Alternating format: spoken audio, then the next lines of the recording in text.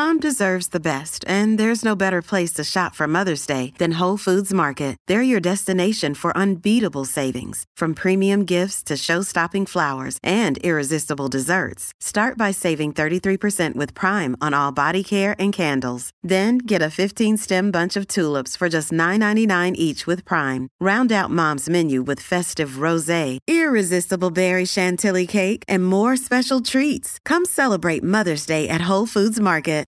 Hey everybody, welcome back to another episode of the Catholic Talk Show. Today we're going to be answering a serious question: why the church is collapsing without men. That's right. We're joined by John Edwards from Just a Guy in a Pew to look at how the vacuum that has been created by men leaving the church has caused so much damage for the last 50 years. So it's time to man up and let's get going.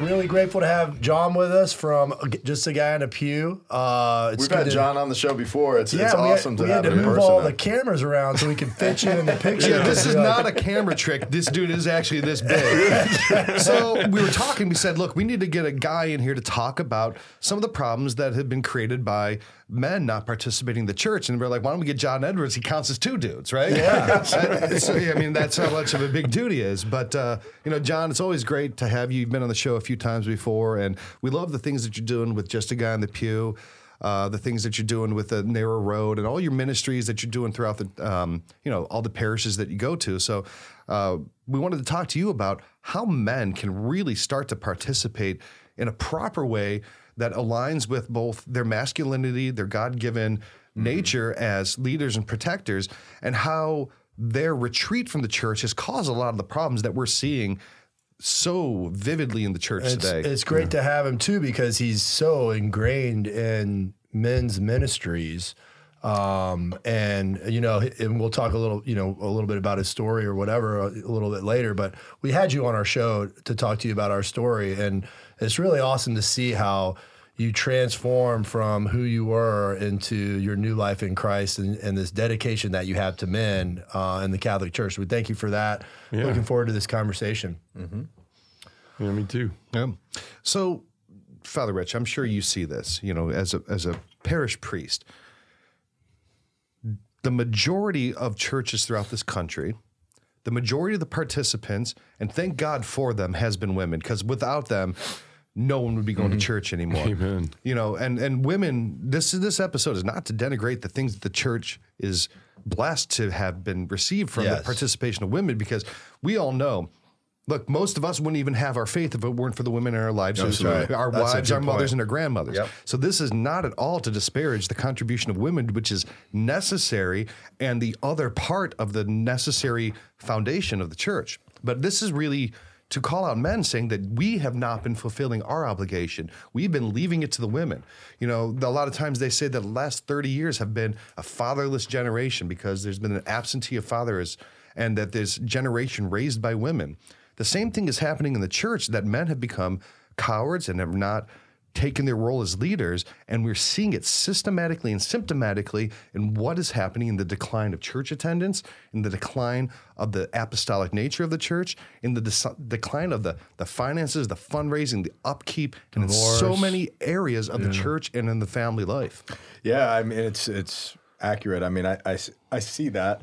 I think one of the contributing factors of this, and I think it's just in the nature of how men and women are different.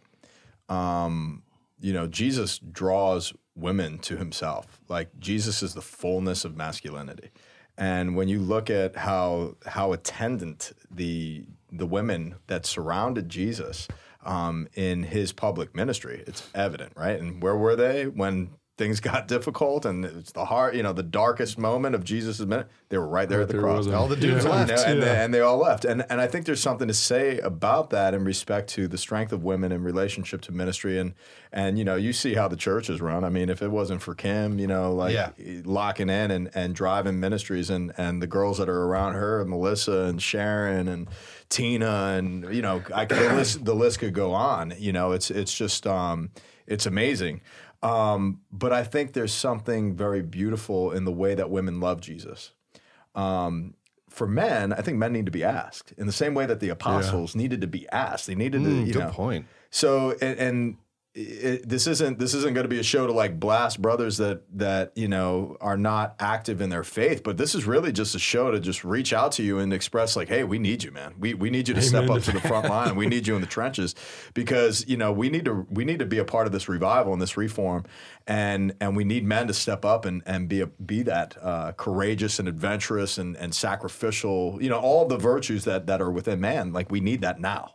Yeah, we do. We need it more than ever. And you're making a good point about the women in relation to what they've done in the church and how they've been there. I mean, I look at my own wife. Mm-hmm. She's in grad school. She works full time as an employee at St. Jude Children's Hospital. We have 3 kids. Mm-hmm. And I mean, if I wasn't living my faith, that's just another thing she would have to do, right? On top of everything else. And we've gotten so comfortable with just saying, because they're so willing, right? And because they love so well, they're really the embodiment of the Holy Spirit, right? That mothering, just like the Holy Spirit is this comforter to us, right? It's just like the same thing with a mother.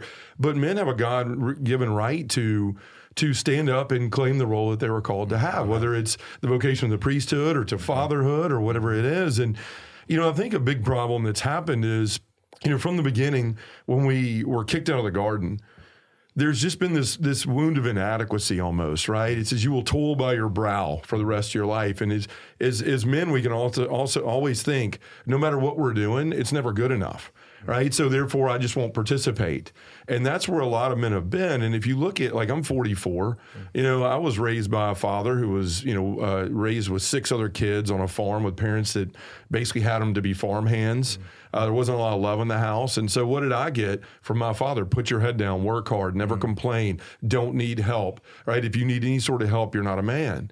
And so a lot of guys have that mentality. And so we kind of focus everything in on work and providing and all of that. And we don't focus on our faith as much because we've always just said, well, my wife will handle that, right?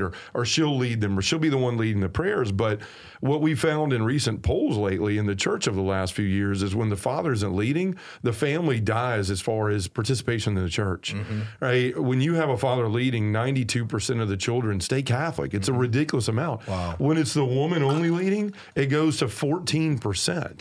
And so we wonder why we have a church that's dying. It's because our young people aren't staying in the church because men are simply not picking up that role as a father. And I can't tell you how many men that I've heard in conferences and in my travels and people that call into the show or email into the show and say, well, I spent $250,000 on Catholic education and my kids didn't come out Catholic. It's like, dude, it's not an easy bake oven. You have to live it, right? Like, you don't pop them in and pop them out. Like, you have to live it. And if you don't do that, and somebody told me this once, it was a really good analogy. They said, when a child's young, they're looking at the mother, again, the embodiment of the Holy Spirit, really that mothering and nurturing. And then as they move into that age of it's time to start looking at being an adult, those middle teen years. Okay, things are about to get real. I'm going to go to college. I've got to get a job and a life and all of these things. Naturally, they start looking at the father. And if the father isn't there, it's like 2 hands that are coming together and they never meet. And the children fall off in the crevice, right, in the in-between. And that's what's happening in our church. And so many men don't realize that because we're too busy buying into the lies of the world that we're supposed to be achieving, getting big houses and cars and the jobs we want and all these things. And we look for all of this fulfillment in everything else. And so the only thing that will really fulfill us is it's Jesus Christ. Yeah, a lot like in matrimony, being married and is this a universal symbol of matrimony? I'm just wondering, if you're listening in, it's the clean version. On Spotify or Podbean, Delacroix is just like pushing his hands together, and I was just curious because I'm not married. I need to learn in bed all by night. myself. Shut up and man. What was I saying? You're talking about matrimony. No, like a lot of how you love your spouse basically teaches you how Jesus loves us, like through forgiveness, and then this grace opens up, and then greater unity opens up. Like it's the same thing with your kids. Like it's a task to embrace a 2-year-old child or 3-year-old child, and then a 14-year-old child. And the differences that are there requires constant presence and prayer being led by the Father, right? And what that does is it opens up that unity in the family that you think you get from the security of finances to be able to pay for the house. That's not it. You got to keep going, right? Like, and it's hard. And I'm really curious to see how a lot of your travels and speaking, like what's going on right now in our church with men's groups and different things like that. But as for me as a man, like I'm a practicing Catholic. I'm not very good at it, but I practice it, right? And I do that because I do want to pass it on, because I've received love and mercy from God. And I hope that one day when my kids, God willing, they'll be able to turn to Christ for that love and mercy. So I look at it as a protector for them. Yeah. Like, hey guys, this is here for you, and it's different for every age. Deli, you're hitting it out of the park, man. And I think, and let's face it too, guys, if you're out there and you're listening in on, iTunes, Spotify, Stitcher, Google Play, and you haven't connected with us on YouTube yet, I mean, this is the type of episode you want to hear. Delicross is in full splendor right now and going full Italian. There's all kind of finger puppets going on. Yeah. Shadow puppets. And when you do hit YouTube, make sure you're clicking that subscribe button, hitting that thumbs up, and make sure you're sharing the show on all of our social media platforms, Facebook, Instagram, Twitter. We're even on TikTok. Podbean. Yeah, we're all over the place. So make sure you're spreading the show. And a big shout out to our patrons. If you want to be a financial supporter of the show and keep this show going far into the future, go to CatholicTalkShow.com/Patreon. You'll see all the tiers that we have represented. We got some cool gear to send your way to say thank you. Now, you guys are all married. And not together, we all are individually married. That'd be weird. That would be kind of really strange. How would that be? We couldn't get a license for hands. Get out of my hands. They wouldn't let 3 people get married on the license. That's the only reason. But you all have kids. Your wife. When did you take that step? Was it right away, in your marriages where you took that kind of spiritual sense of, I'm the father of the household, I'm the husband, I'm going to lead spiritually. What led to y'all's story? Because I'm curious. And I think everybody else would be curious about that too. Here's an important thing that I learned in being a father is, you're on an airplane, right? And they tell you got to put on your oxygen mask before you can take care of others. And with the faith, it's very much like that. I mean, you can't give something you don't have. You can't teach your children something you don't know, right? And for me, it wasn't like, okay, well, I've got kids. they've got to go to school. They've got to be Catholic, this and that. I mean, there was an important kind of obligatory aspect to it. But I realized that if I was going to be the father that I wanted to be, I had to develop and cultivate the faith within myself. I had to get an understanding of the faith so that I would be able to pass something on, so that I had something to give. And encouraging your own spirituality and your own faith, and then leading by example and leading by practice is a lot more than leading by dictate and command. It's leading from in front, not from in behind, It's jumping into the trench first before you'd ask anyone to follow you in there. Like Jesus. Right. Yeah. I mean, it's you have to be able to lead, and they have to see you ahead of them leading. So if you're just telling them, hey, you have to go to church.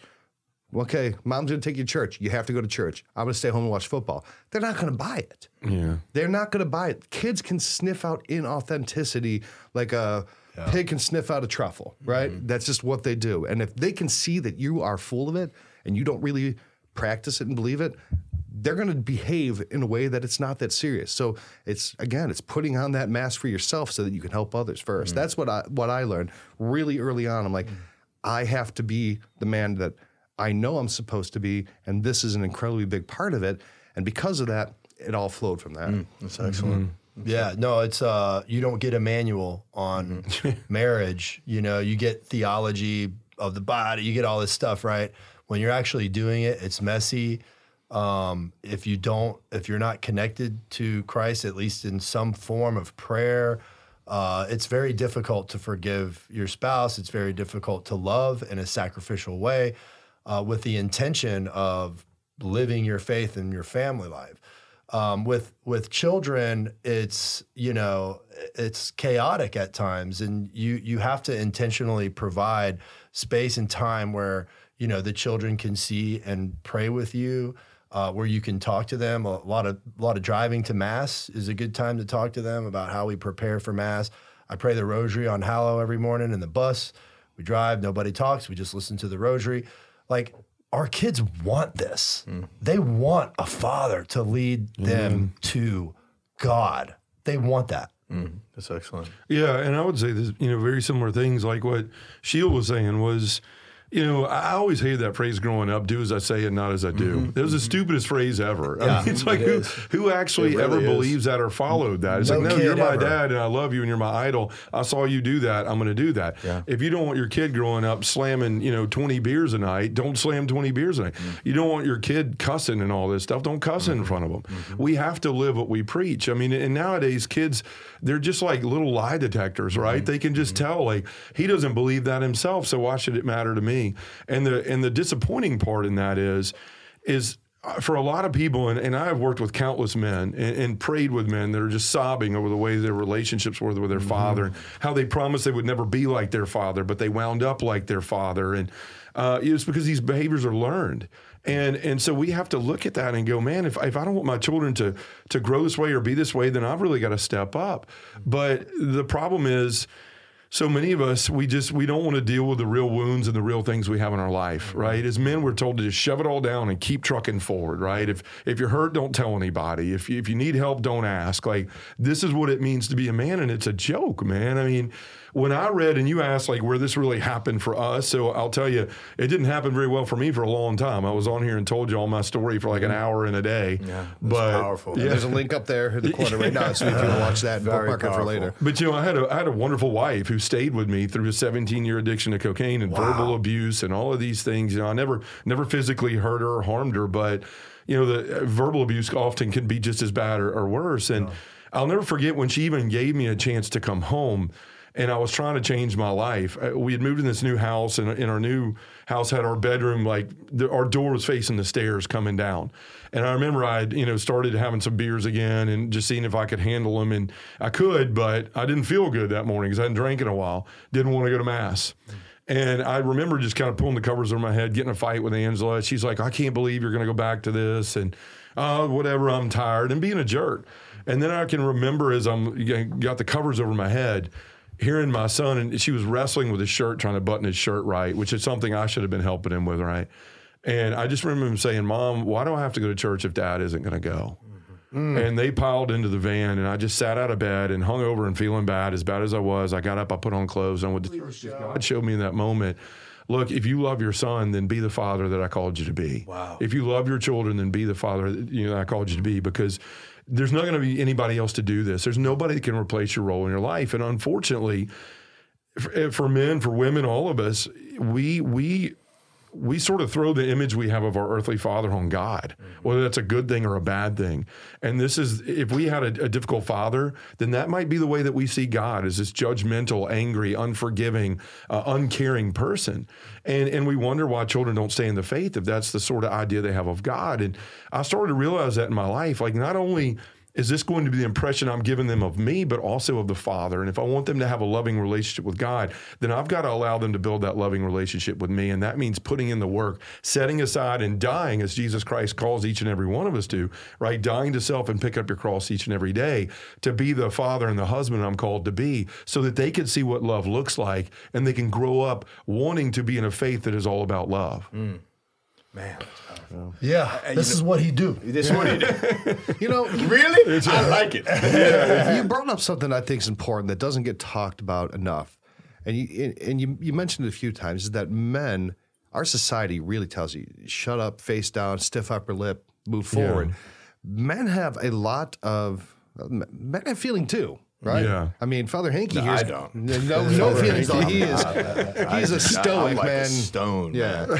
But, I don't have tear ducts. Hey, Moses hit that with a stick and water, right? A lot of times our society will value people differently, right? Women and children and animals loved unconditionally. Men, you're valued on what you produce and what you provide. And if you are not somebody who is providing and earning, then you are loved less by our society, and oftentimes by extension by your family, because they're a product of that society. And that is a really impactful and detrimental thing to the psyche and the soul of a man, because the men have intrinsic value. They should be loved unconditionally like everyone else. but they don't often feel like that. And like you said, this gets them to withdraw within themselves. Yeah. I'm just going to watch porn, play video games, drink beer, and screw it all because I'm not loved and I'm tired and I'm not feeling appreciated for all this work and I'm trying and it's getting me nowhere. So why bother? That's a man's natural retreat is apathy. Okay. That is how they retreat into themselves, apathetic. And that is maybe the saddest state of a man. But there's some cultural, societal, and psychological things that's causing so many men in today's world to be like that. And that's one of those things that really needs to be addressed is looking at men in their value as people who should be loved unconditionally like they are loved by God. Mm-hmm. You know, if there's so many brothers that struggle with, you know, I don't know how to go to confession. I don't know what to confess. What you just nailed is like a perfect examination of conscience for every man. And it's a perfect examination of conscience for me. You know, people see me in a collar, they see me in all black. That doesn't mean that I'm active, engaged, and ready to roll all the time. Like there's things that I could be very apathetic in or things that I'm avoiding in my leadership and things like that. And we have to call ourselves to the carpet and just say, you know what, Lord, like, yeah, I am being apathetic and it's time for me to take a step. And confession is that step, you know, get into the confessional, manifest your conscience, step up, realize how much Christ loves you and how he's calling you by name. Yeah. And to realize what the power of men united in the face of the church and what that means to a woman's heart. My goodness, like how your wives respond to you and your spiritual leadership. I'm blessed that I get to see Jen respond to you. I'm blessed that I get to see Kelly respond to you. I'm blessed to see Anya respond to Howard. You know, it's a beautiful thing. And, you know, I just hearing how your wife is, you know, responding to you. So what's that experience? So she stuck by you for all those years, and I could just hear how much you love her. I mean, and how dedicated you are to her in your heart. I could just hear it come through. I'm sure everybody listening can hear it too. So, you know, what started to shift, and how did your marriage kind of materialize through your conversion? Oh, I can tell you this, like for most of my life, and this is what happens with addictions too, any sort of addiction, I don't care if it's porn or alcohol or drugs, we're all innately selfish, and all those things prey on that selfishness. And you start to live it out even more than you ever did in those things. And so most of my life, you know, I had lived for me, and living for me got me landed in a jail cell one day, you know, and here's the thing. I started to look at my life after I got out of jail, and I didn't know how to live, right? I didn't know how to live. And as a former Baptist, the only thing I knew to do was get in the scriptures. And so I started doing that. There was still the pain and the hurt with my wife. You know, she was waiting for the other shoe to drop. John's a good salesman. He's just trying to sell me on the fact that he's not, you know, going to do these things anymore, but when's it going to happen again? And God kind of did me a favor. He told me, John, you can't worry about what she thinks and what's going to happen with her. That's my job. But what you can do is worry about who I want you to be. And I had told myself the entire time, when I was sitting on the couch at 2 a.m, shoving Coke up my nose and on my 20th beer, I knew what I was doing wasn't healthy. I knew what I was doing wasn't right. But I believed the lies of the devil, and what he would show up and tell me, you're never going to be any better than this. You're never going to be any more than the sum of your sins, right? You never were a good enough basketball player for your father. You never were a good enough employee here. You never were. And the devil finds those wounds that we have. And most men have the wound of inadequacy. That is the root wound from the fall for men, is inadequacy. And he knows how to play that card. And so we sit there, and instead of saying, you know, there's a chance for me to be better, I'm not the sum of my sins, I'm the sum of God's love for me. That's why it's so important to understand that Jesus' baptism wasn't just for Jesus, it was for us. Amen. You know, you were my beloved son with whom I'm well pleased, right? Kicking open the door for us to go back into a relationship with the Father, into the Holy Family again, so that we can understand I'm not the sum of my sins. Just because I stole something once doesn't mean I'm always going to be a thief. Just because I did drugs for a long time in my life doesn't mean I'm never going to be anything more than a cokehead.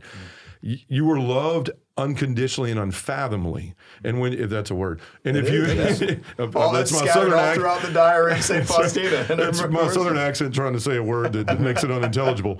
But at that point, like you're loved so well, and we have to come into that understanding. And so eventually, through getting into His Word, through a priest that took me under his wing, that saw my woundedness and said, I don't care about that. Like you're in the sacrament of confession, and I'll say this to men, because men in men's groups, I hear it all the time. I don't want to go to confession. Why? Because I'm afraid to tell God what I've done. And I look and I'm like, what'd you say? Like, for real? If you believe that there's a plan for your life, then God knew what you were going to do before he ever loved you into existence. Preach it. He knew it was going to happen. He was there when it happened. And now he waits for you in that confessional to do what? To tell you he loves you anyway. Right? I mean, he physically puts you, a person, in a confessional. This is the immense love of God, to say you're forgiven, because he doesn't want you walking around the rest of your life with your head down worrying about something that he honestly doesn't care about. Hallelujah. God doesn't care about what you've done. He cares about what you have the potential to do. But he can't ever tell you that if you don't experience that sacrament, if you don't have the courage to go and let him love you so that mercy and grace could flow out and transform your life. And that's what happened with me. Was this priest took me under his wing. He started making me go to daily mass. He started making me go to confession every Friday. He started making me lecture. I didn't know what that meant. I was like, you want me to give a lecture? I don't think you want that. Right? I can lecture on how to do a bunch of cocaine at this point if you want to know that. But I don't think that's going to help society or anybody else.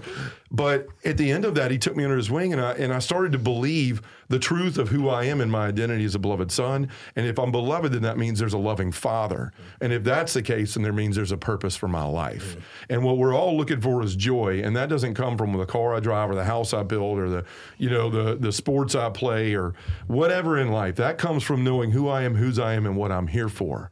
And that's what men have to find. And when they find that, they can find an authentic relationship with Jesus, which gives us the passion to be that husband and father we're called to be, and then calls us out to go and do what he's asked us to do, which is to bring others to him. You know, John, a couple things in what you just said brought up what Dela Crosse you talk about a lot, which is vulnerability, right? Yeah. And, men are always called to be brave and fearless and stuff like that, but vulnerability is one of the bravest things that you can do. Yeah. And it's very masculine. It really is. So, I mean, like you always talk about how the vulnerability of allowing mercy and the vulnerability of being open in confession, that's an important thing that guys fight against. They swim against the stream on that. But vulnerability as a man is not a sign of weakness. It's a sign of strength. Amen. Yeah, dependence on God, I mean, I was in a very similar situation than you. It was just, I didn't think God could love me, right? I didn't love myself.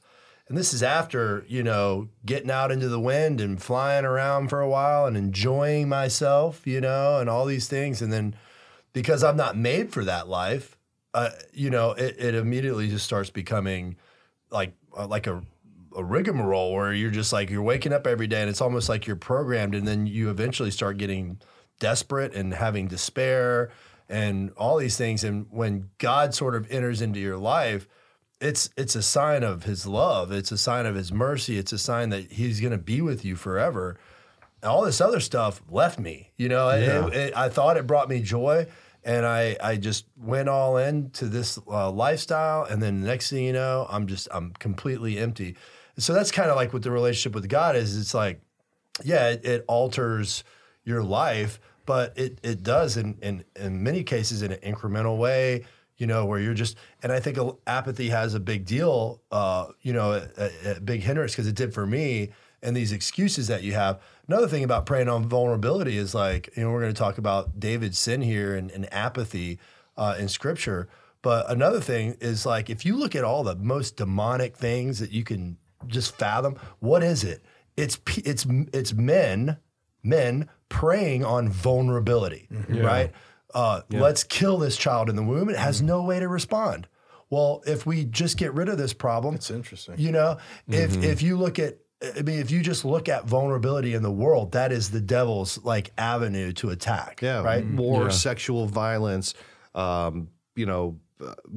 intimidation. I mean, the masculine nature can definitely have particular and egregious impact in the world because of the man's natural and biological power. That's just true. Men are dangerous, and that could be a good and a bad thing. And men should be dangerous because he should be able to defend his home. But when that is perverted, that danger is then, or that potency is oriented towards something that's wrong, and it becomes destructive instead of protective. And that middle ground, which the devil loves because you don't really know he's doing it. Yep.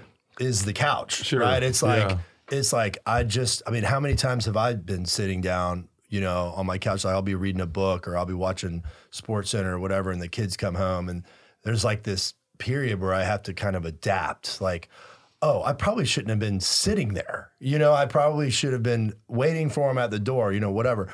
The thing about vulnerability is it can turn right into a very powerful tool for a man. Yeah. And that vulnerability is literally the dependence that you have on God, the friendship that he invites us to, the power in the sacrament to build you up to do things that you're like, wow, I can't even believe I did that. Yeah, you know what I mean? I can't believe I'm this person. It's because you allow God to come in and heal these areas where you are vulnerable and you're either hiding it and sitting on a couch, or you're out there struggling for your salvation and struggling for this relationship with God that eventually fills you up and you're able to give, I think there's a huge, you're making great points, and you talked about potency. And that's why it's such a fear for men to be impotent, right? And I'm not just talking about it in a sexual sense. It's like to feel powerless. Yeah.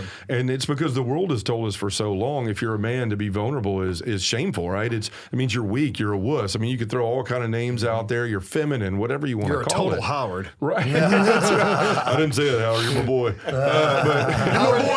Howard's a big, tough sailor. You just gave him a wound. But anyway, but no, seriously, that's what the world has said. But God shows us in another verse. I know we're going to talk about David in a second, but in second, oh gosh, I'm going to forget it now that I mentioned it. But 2 Corinthians, 2 Corinthians chapter 12. Paul goes to God and he says to God 3 times, take this thorn from my side. And God says, no, my grace is sufficient for you, for my power is made perfect in weakness. And when that really is what the answer to your question, when I figured that out, that I didn't have to hide this junk anymore, that I didn't have to white knuckle the steering wheel of my life, that I could let go and go, no, I am broken. Because it frustrates me. We all act like we're not broken. I know you're broken, you know I'm broken, but everybody's fine. We got the disease of fine, right? And the thing is, disease of fine. Yeah, we're not fine and everybody knows it. So why continue to pour that effort into trying to act like we are when we're not? When we could take that energy and put it into what St. Paul comes to figure out at the end of that passage. He says, if I'm to boast, let me only boast of my weaknesses, my insults, my injuries, my burdens, because when I'm weak, I'm strong. He figured out true strength lies in vulnerability. It's saying, you know what, I am weak and I do need God. And when I understand that, then his strength becomes mine and I can go be the man God calls me to be. And your shirt, it's great. You're not made for comfort. You're made for greatness. Pope Papa Benedict. Yeah, that's my favorite quote in the world, man. Even though this shirt is a comfort color shirt, so it's kind of a whatever you call it, hypocritical. It's comfortable while not being made for comfort. Well, it looks great too. So you're killing two birds with one stone. Thank you. But yeah, you brought up David too, and it's something I've been really meditating on or thinking about a lot lately and praying with. One day I was reading that, and as a former Baptist, I read it a bunch of times, and we all are familiar with 2 Samuel chapter 11, and that's, the title of the passage is David's sin. And so we see this journey of David from being this anointed one and slaying Goliath and all of these amazing things. And then he's got the opportunity to kill Saul. He doesn't. He's this virtuous, good man. And then one day... A man after God's heart. Yeah, a man after God's heart. So he said, a man after my own heart. And so, all of a sudden you open up chapter 11 and it says, at the turn of the year, the time when kings go to war, David sent out Joab along with his officers and all Israel, and they laid waste the Ammonites and besieged Rabbah. And then here's the line that stuck out to me. I had read over this so many times. It said, David himself remained in Jerusalem. In the NSV or one of the other versions, it says, but David chose to stay home. That's literally the phrasing in that part of the scripture. Now, that caught my attention. I was like, wow, all the kings go off to war, and all of a sudden David, David has killed his tens of thousands, right? That's what made Saul mad, was because they were bragging more on David than him. Now, all of a sudden, this king that had done nothing but show up when God asked him to, or this young man who had shown up, all of a sudden decides not to. And the very next line says, one evening, or the other version says, late one afternoon, David arose from the couch. This one says bed we're looking at, but that one says couch. And it says he chooses to wake up and stroll on the roof. Well, guess what happens then? He sees a beautiful woman below, naked and bathing. What happens? Bring her to me. His messenger friend says, well, that's your friend, I'm paraphrasing, but that's your friend Uriah's wife. Who's out fighting. Bring her anyway, right? So he lays with her. She turns around, figures out she's pregnant, comes back to David and says, I'm pregnant. He goes, like the word I can't say on the air. Whatever. You could say it, but you'd have to put money in the That's spread. right. I'd have to. Okay, well, shite. And then it's, All right, dog. half a campaign. penny or something. I've got to but build a church here, brother. anything for you, Padre. But he says that, so he's like, oh crap. So he calls for Uriah to come home, right? And he's trying to cover his tracks immediately. Bring him home. So here comes one of his best friends that's out there fighting this war, right? His war. Everyone in his country that's a man is out fighting for him. He's napping and sleeping with their wives, or Uriah's wife while they're gone. So Uriah comes home. He asks him about the battle, and he says, hey, go and enjoy the spoils, right? Go home, lay with your wife. So he thinks he gets out of this thing, right? He goes, okay, Uriah went home. Well, his messenger servant comes in and goes, no, he slept outside. What? He didn't go home? Uh-oh. All right, bring him back in, and let's get him drunk. That's what David does. So this virtuous man all of a sudden starts plotting and trying to get out of some trouble he got in because he was in a place he never should have been in, right? One day he decided he didn't want to fight, and that laid him in a place he shouldn't have been. So what happens after that? Uriah comes in, he drinks, he gets him drunk, and he says, go home and lay with your wife. And Uriah kind of flips out and has the end of it. He goes, my men are laying on the battlefield. My men are out there. Your men are out there camped fighting your war. I'm not going to go home and enjoy the spoils of my wife. So he goes outside and sleeps on a bench. So what happens after that? The messenger comes in again, tells David he didn't go home. So David says, send him to the middle of the battle where he'll surely be killed. So one of his best friends, because he did something wrong, because he simply chose not to fight one day, stayed at home, was in a place he never should have been, and fell to a sin, and the anointed one of God became a liar, a murderer, an adulterer, and a rapist all in the same breath, and lost this guy. And who's really the virtuous one in the situation? Uriah. Right? And when this hit me, I started going, this is where we all are as men most of the time. We say we can read this and get high and mighty and be on a pedestal and go, how could David do that? Look at what all God's done for him. Look at what God's done for you. Right? But how many times you simply choose to veg out to Netflix instead of reading the Bible? How many times you choose to watch a ball game instead of praying? How many times you choose to drink too much one night, not go to mass the next morning and lose your kids? This is where all of us can fall. And as men, this is where we kind of get into trouble. Like we don't want to deal with our own problems, and it's the lack of wanting to be vulnerable. We're afraid of that we pick up our broadswords. And this is why so many Catholic men's ministries, and for so many years, have been guys going to war and chainmail and crosses with swords and those things. They're trying to call us into virtue, but really what we do as men is we go out and we fight the wrong battles. Right? We're taking our broadsword and we're whacking at everything out there when the real problem is what's in here. There's issues in our own heart, and we can't be good to anybody out there until we start fighting that battle in our heart, those wounds, those issues you're talking about healing. And David gives us a perfect example of what it means we're not living as the men we're called to live as. One day we just choose, I don't want to do this today, I'm taking the day off.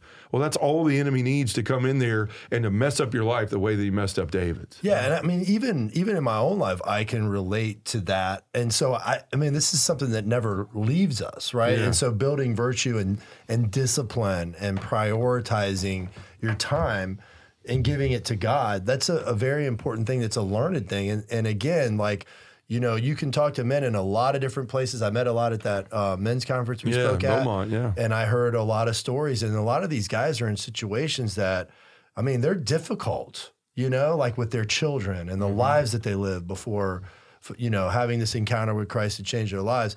So there's a lot of garbage, a lot of stuff that they've got to deal with. And it's almost like, if you can envision like, carrying a trailer of a bunch of stuff behind you and then, all of a sudden you stop. Like you're like, okay, I need to change my life. Well, that thing's going to mow you over. You're going to have some lumps, right? And you're going to have to get up and you're going to have to put on, a whole new, identity in Christ. And it's very difficult to do. So, I mean, just as a line of encouragement, it's never stops with us. Yeah.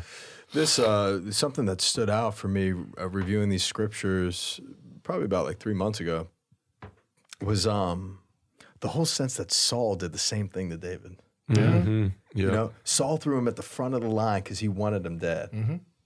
And it's just like, and it reminded me of what you were saying before. It's like we repeat the sins of our father. Like here's the king. He's the father over all the tribes. Like, and he's repeating the same thing that wounded him. Ooh, that's awesome. It's powerful. Yeah.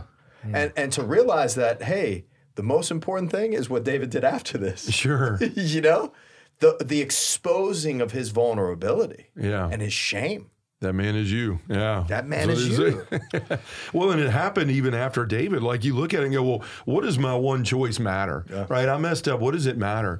It has repercussions. If you look at the history of Israel after that, after the kingdom, it started splitting, right? I mean, you had one of David's children raped another one. You know, then Solomon, who had promised the wisest man ever to live, his son, winds up building, 600 altars to foreign gods, and then God smites all these things, and Israel goes into turmoil, and it all started with the sins of those fathers. You're absolutely right. But here's an important point in all of this, is that even though David committed these sins, and he gave up being a man, and he raped Bathsheba, and killed her husband, and got her pregnant, Jesus Christ, his lineage goes through Bathsheba. Yep. God can use any broken situation. It doesn't matter what you did.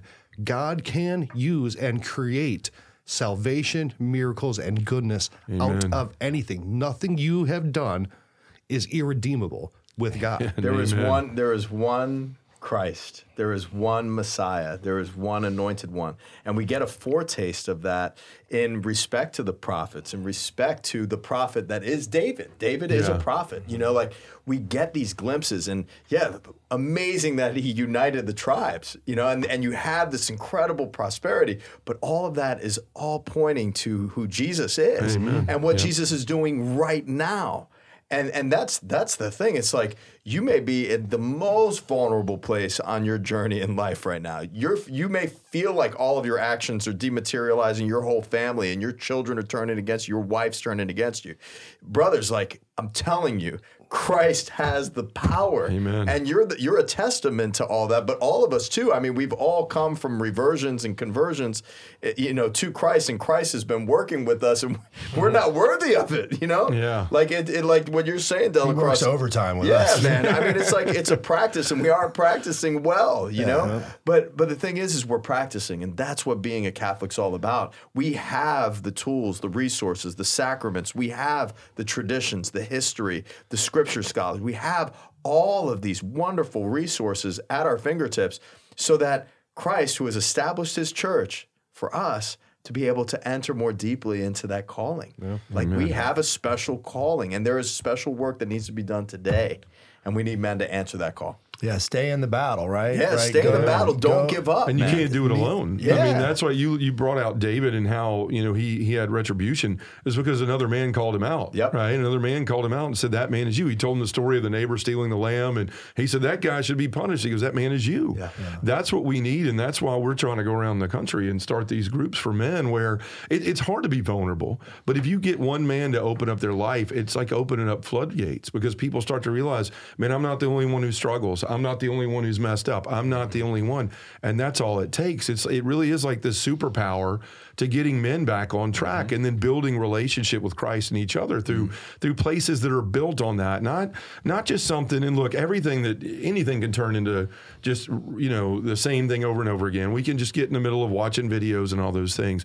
But where transformation changes is the real sharing of each other's lives and opening up and saying, you know, I am going to be courageous in this moment with people that I can trust. Receiving consolation. I think about what Paul writes about how we console others with the consolation that we've received. Like to me, that's like what you're saying is like, you can't receive consolation unless you give something up to be consoled, right? Yeah. And that's where the vulnerability comes in. Once you receive that consolation, especially from Christ, like, and you know that he's there for you, like in a very meaningful way, then you can share that with others, right? I think that's an important thing about your ministry. You said something really cool, that once, you know, if you get in a group setting, one man opens up, it's like a floodlight. Like, Ryan, I experienced this when you did the Estovir.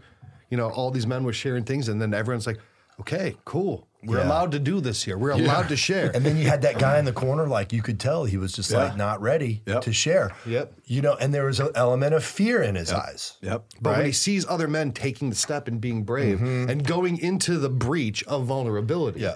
And then exactly. Yeah. And then what happens is, like, those guys, remember the first Estovir, like, they were up till 2, 3 o'clock in the morning, Yeah. just like pouring it all out, you know? And those friendships are still intact We still today. have them. Yeah. Yeah. And we might as well put a plug in, EstovirExpeditions.com. We've got room on our expedition to Colorado this Yeah, summer. so you can go and cry Awesome. with all these guys. Yeah, come on. But you can also then, go fishing, hiking.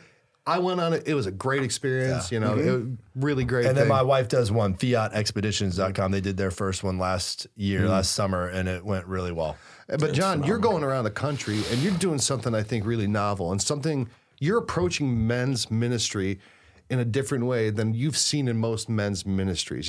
Men's ministries in the church a lot of times can be pretty dry, and most men don't really go for them because they're not really built for men. Yeah. They're really just not. They don't take into account how men actually work. But what you're doing is trying to do a different kind of men's ministry. Why don't you tell us about what you're doing and planting Sure. these seeds all over? Yeah, oh, thanks. And you're exactly right. I mean, we can be box checkers pretty easily, pretty Yep. quickly as men. So we just kind of, okay, we need something for men. So here's an hour, get some donuts, put out some chairs, hit play, and let's go. And there's nothing wrong with people that are doing that or anything with that. It's just the way things have been done.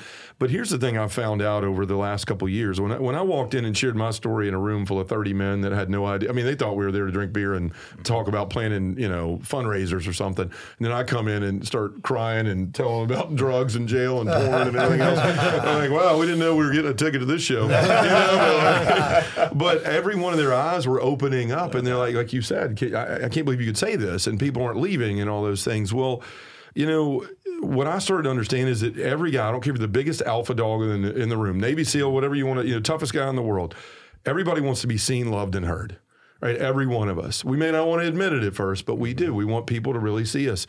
And so what we're trying to do is look at these things. So we called 500 parishes back in the summer and just asked one question: do you have men's groups? Or something spiritual for men is the question phrased correctly that we asked. And less than 14% of them said yes. Of those 14%, they named the kind of stuff that you see in parishes that has been there for a long time. I started asking why these don't exist. I had 3 answers. Well, Father wants one, but he's too busy. I mean, Father, you're covered up all the time, right? You want to give your heart to something, but you probably don't want to do it if you can't give your whole self to it. Mm-hmm. So therefore, a lot of things don't get started in parishes because of that. Mm-hmm. The thing we said in the beginning, guys want one, but I'm not the right guy. I still drink too much. I still talk to my wife in a way that isn't charitable. I still do this and that. They wouldn't follow me if they knew that.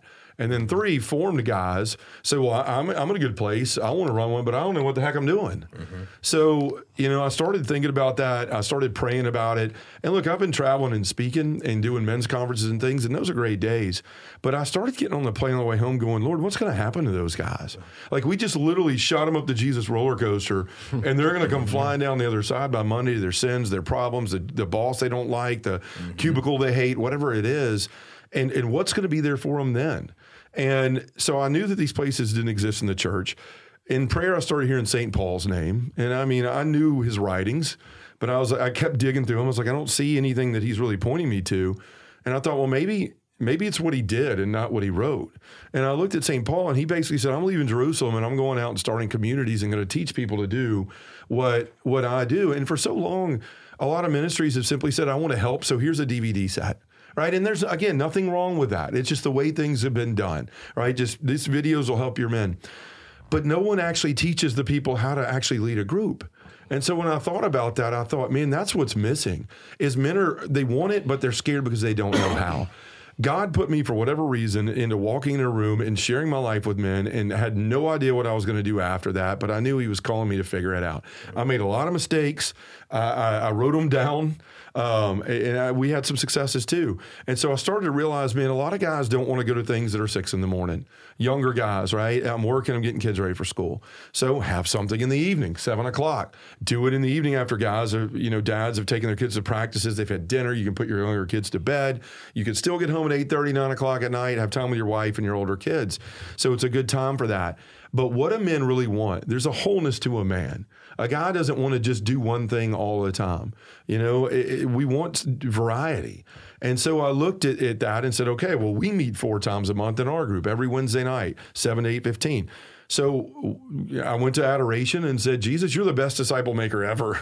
Right? What am I going to do? Make the new evangelization? It's not going to go over well. And what did you do? And when I left out of adoration, I had on my journal, I formed my disciples, I worshiped with them, I served with them, and I fellowshiped with them. I said it's four very different things. And if you're a guy who says, I'm not going to go in a room and cry and share my feelings with guys, then maybe you'll come and throw an axe with us on fellowship night and have a beer. Mm-hmm. Maybe you'll go play cornhole and listen to Led Zeppelin, or go to a Grizzlies game in Memphis where I live, or whatever. Maybe you're a guy who wants to serve. Last month alone, we made 550 peanut butter sandwiches for the Soup Kitchen downtown Memphis in an hour and a half. The month before, we boxed up 5,600 meals for Catholic Charities in an hour and a half. Mm. So there's those two things. And if you don't mind me sharing a story real quick, I saw where this worked. Like, guys started coming and going, man, I really enjoy this. And even guys that never felt comfortable coming into the more spiritual aspects in the beginning, guys that have been further away, they would come and try the other ends. So for example, at my parish, our parish for a long time before we started this men's group was known as the place you went to have a good time. Mm-hmm. You want to party, have a beer, go over there. And they have mass too, right? But we started this group, and when we changed this thing, a lot of this changed. So we had a football coach that was coaching football at my kid's school. He'd been doing it for 10 years, after he had a kid there. He'll take off a week from work and run our Pierce Festival in 102-degree heat that raises money for all this stuff. But he wouldn't go to mass. He wouldn't go to anything spiritual, and everybody knew it. So when we changed to this style from going just to showing up in my room watching a video for an hour and went to, all right, we're going to do fellowship first, we cooked out in a green space in our parish. Well, there's all these dads living vicariously through their kids, playing football, waiting to yell at the football coach about why their kid isn't playing. Well, we start rolling smoke, cooking burgers, dogs, throwing cornhole, listening to Led Zeppelin, whatever. And all of a sudden, these dads start smelling the smoke, walking over here and go, what are you guys doing? I said, well, this is our spiritual group. Spiritual group? I thought you guys just sat in a room and cried and talked about your feelings in Jesus. And it was like, well, you lucked out. That's another night. Have a burger and a beer. Well, all of a sudden, this football coach comes over. He's looking for the fathers. He sees them, and he sits there and he hangs out. And he goes, man, I didn't know Nick came to this. I didn't know David came to this. I didn't know Tom came to this. Same thing. I thought y'all were a bunch of crying weirdos, whatever. He said, I enjoyed this. What do you do next? I said, Mike, we're going to a children's hospital, and we're going to serve families next week for service. You should come with us. So he did. He showed up. We served food. There was leftovers. They said, you and the priest and one other person take him upstairs. So I grabbed this football coach. And I take him upstairs, don't know where we're going. The floor we get off on is the NICU, right? So the baby, intensive care for babies. We knock on the first door. This African-American lady comes to the door that looks like she hadn't slept or eaten in days. In fact, I said, are you hungry? And she said, I haven't eaten in 3 days. So father's over there blessing the cookies and the plastic foil. He's blessing everything. And I give it to Mike. Mike takes it in there. It seems like he's in there for an hour and a half. Maybe a minute and a half is what he was in there for. 6'2", 250 pounds, ex-football player, current fireman. Buries his head in my chest. I'm 6'8", as you guys joked about in the beginning. He buries his head in my chest, and he's sobbing, and he says, I've never done anything like this in my life. What do you do next? I said, Mike, we have worship. He goes, I'm not. I said, Mike, just come. It's a bunch of guys. Father's preaching homilies, 2 men, because we're all that's in there. It's awesome. It's the same guys you've enjoyed the last 2 weeks with. So I'm sitting there. We have confession, adoration, and mass on that given Wednesday night. The associate likes to do a healing holy hour and then mass on his night. But this night we had confession, adoration, and mass. So long story short, I don't think he's coming. Then he comes in at the tail end of adoration. The confessional door's still open. I'm nodding to it 2 or 3 times. He's going, no. He finally gives in. He goes back there, comes out sobbing, goes through mass, receives our Lord. Wow. At the end of it, comes up and hugs me and says, I haven't been to confession in 16 years, and I haven't been to mass in 5. What do you do next? And I said, well, you're out of luck. We're going to be crying, and bring your Kleenex next week. Look at you now. And he shows up on that last night, not only with himself, but with his 24-year-old son that just had a baby out of wedlock. Wow. He's been coming ever since. Praise God. And this is when I knew this is different, and this is in the mold of what Jesus Christ did. He knew that, and this is why everybody loves The Chosen, right? You're seeing all these aspects of people. You're seeing them having fun together, worshiping together, serving together. Jesus is teaching them. And so you're seeing this fullness of a man. And so that's what we tapped into. And we're going around the country and just saying, giving parish missions. So I give 3 talks. I give my conversion story because I want people to know, doesn't matter what you've done, God can use you. 2, that the identity talk, who you are, whose you are, and what you're here for. There's a purpose for your life, and you find joy in that. And then you need a relationship with Jesus Christ. It isn't just for the Protestants, right? The personal relationship thing. They got it from us, right? That's ours to own and to utilize. So we find it, we live it, and then while I'm there, I've asked Father to give me 5 or 6 men that want to walk together, that want authentic friendships, that want a place where they could take the mask off and just be themselves and be real and be accepted. And if you want to do that and you want to do it for somebody else, then I'll help you build it.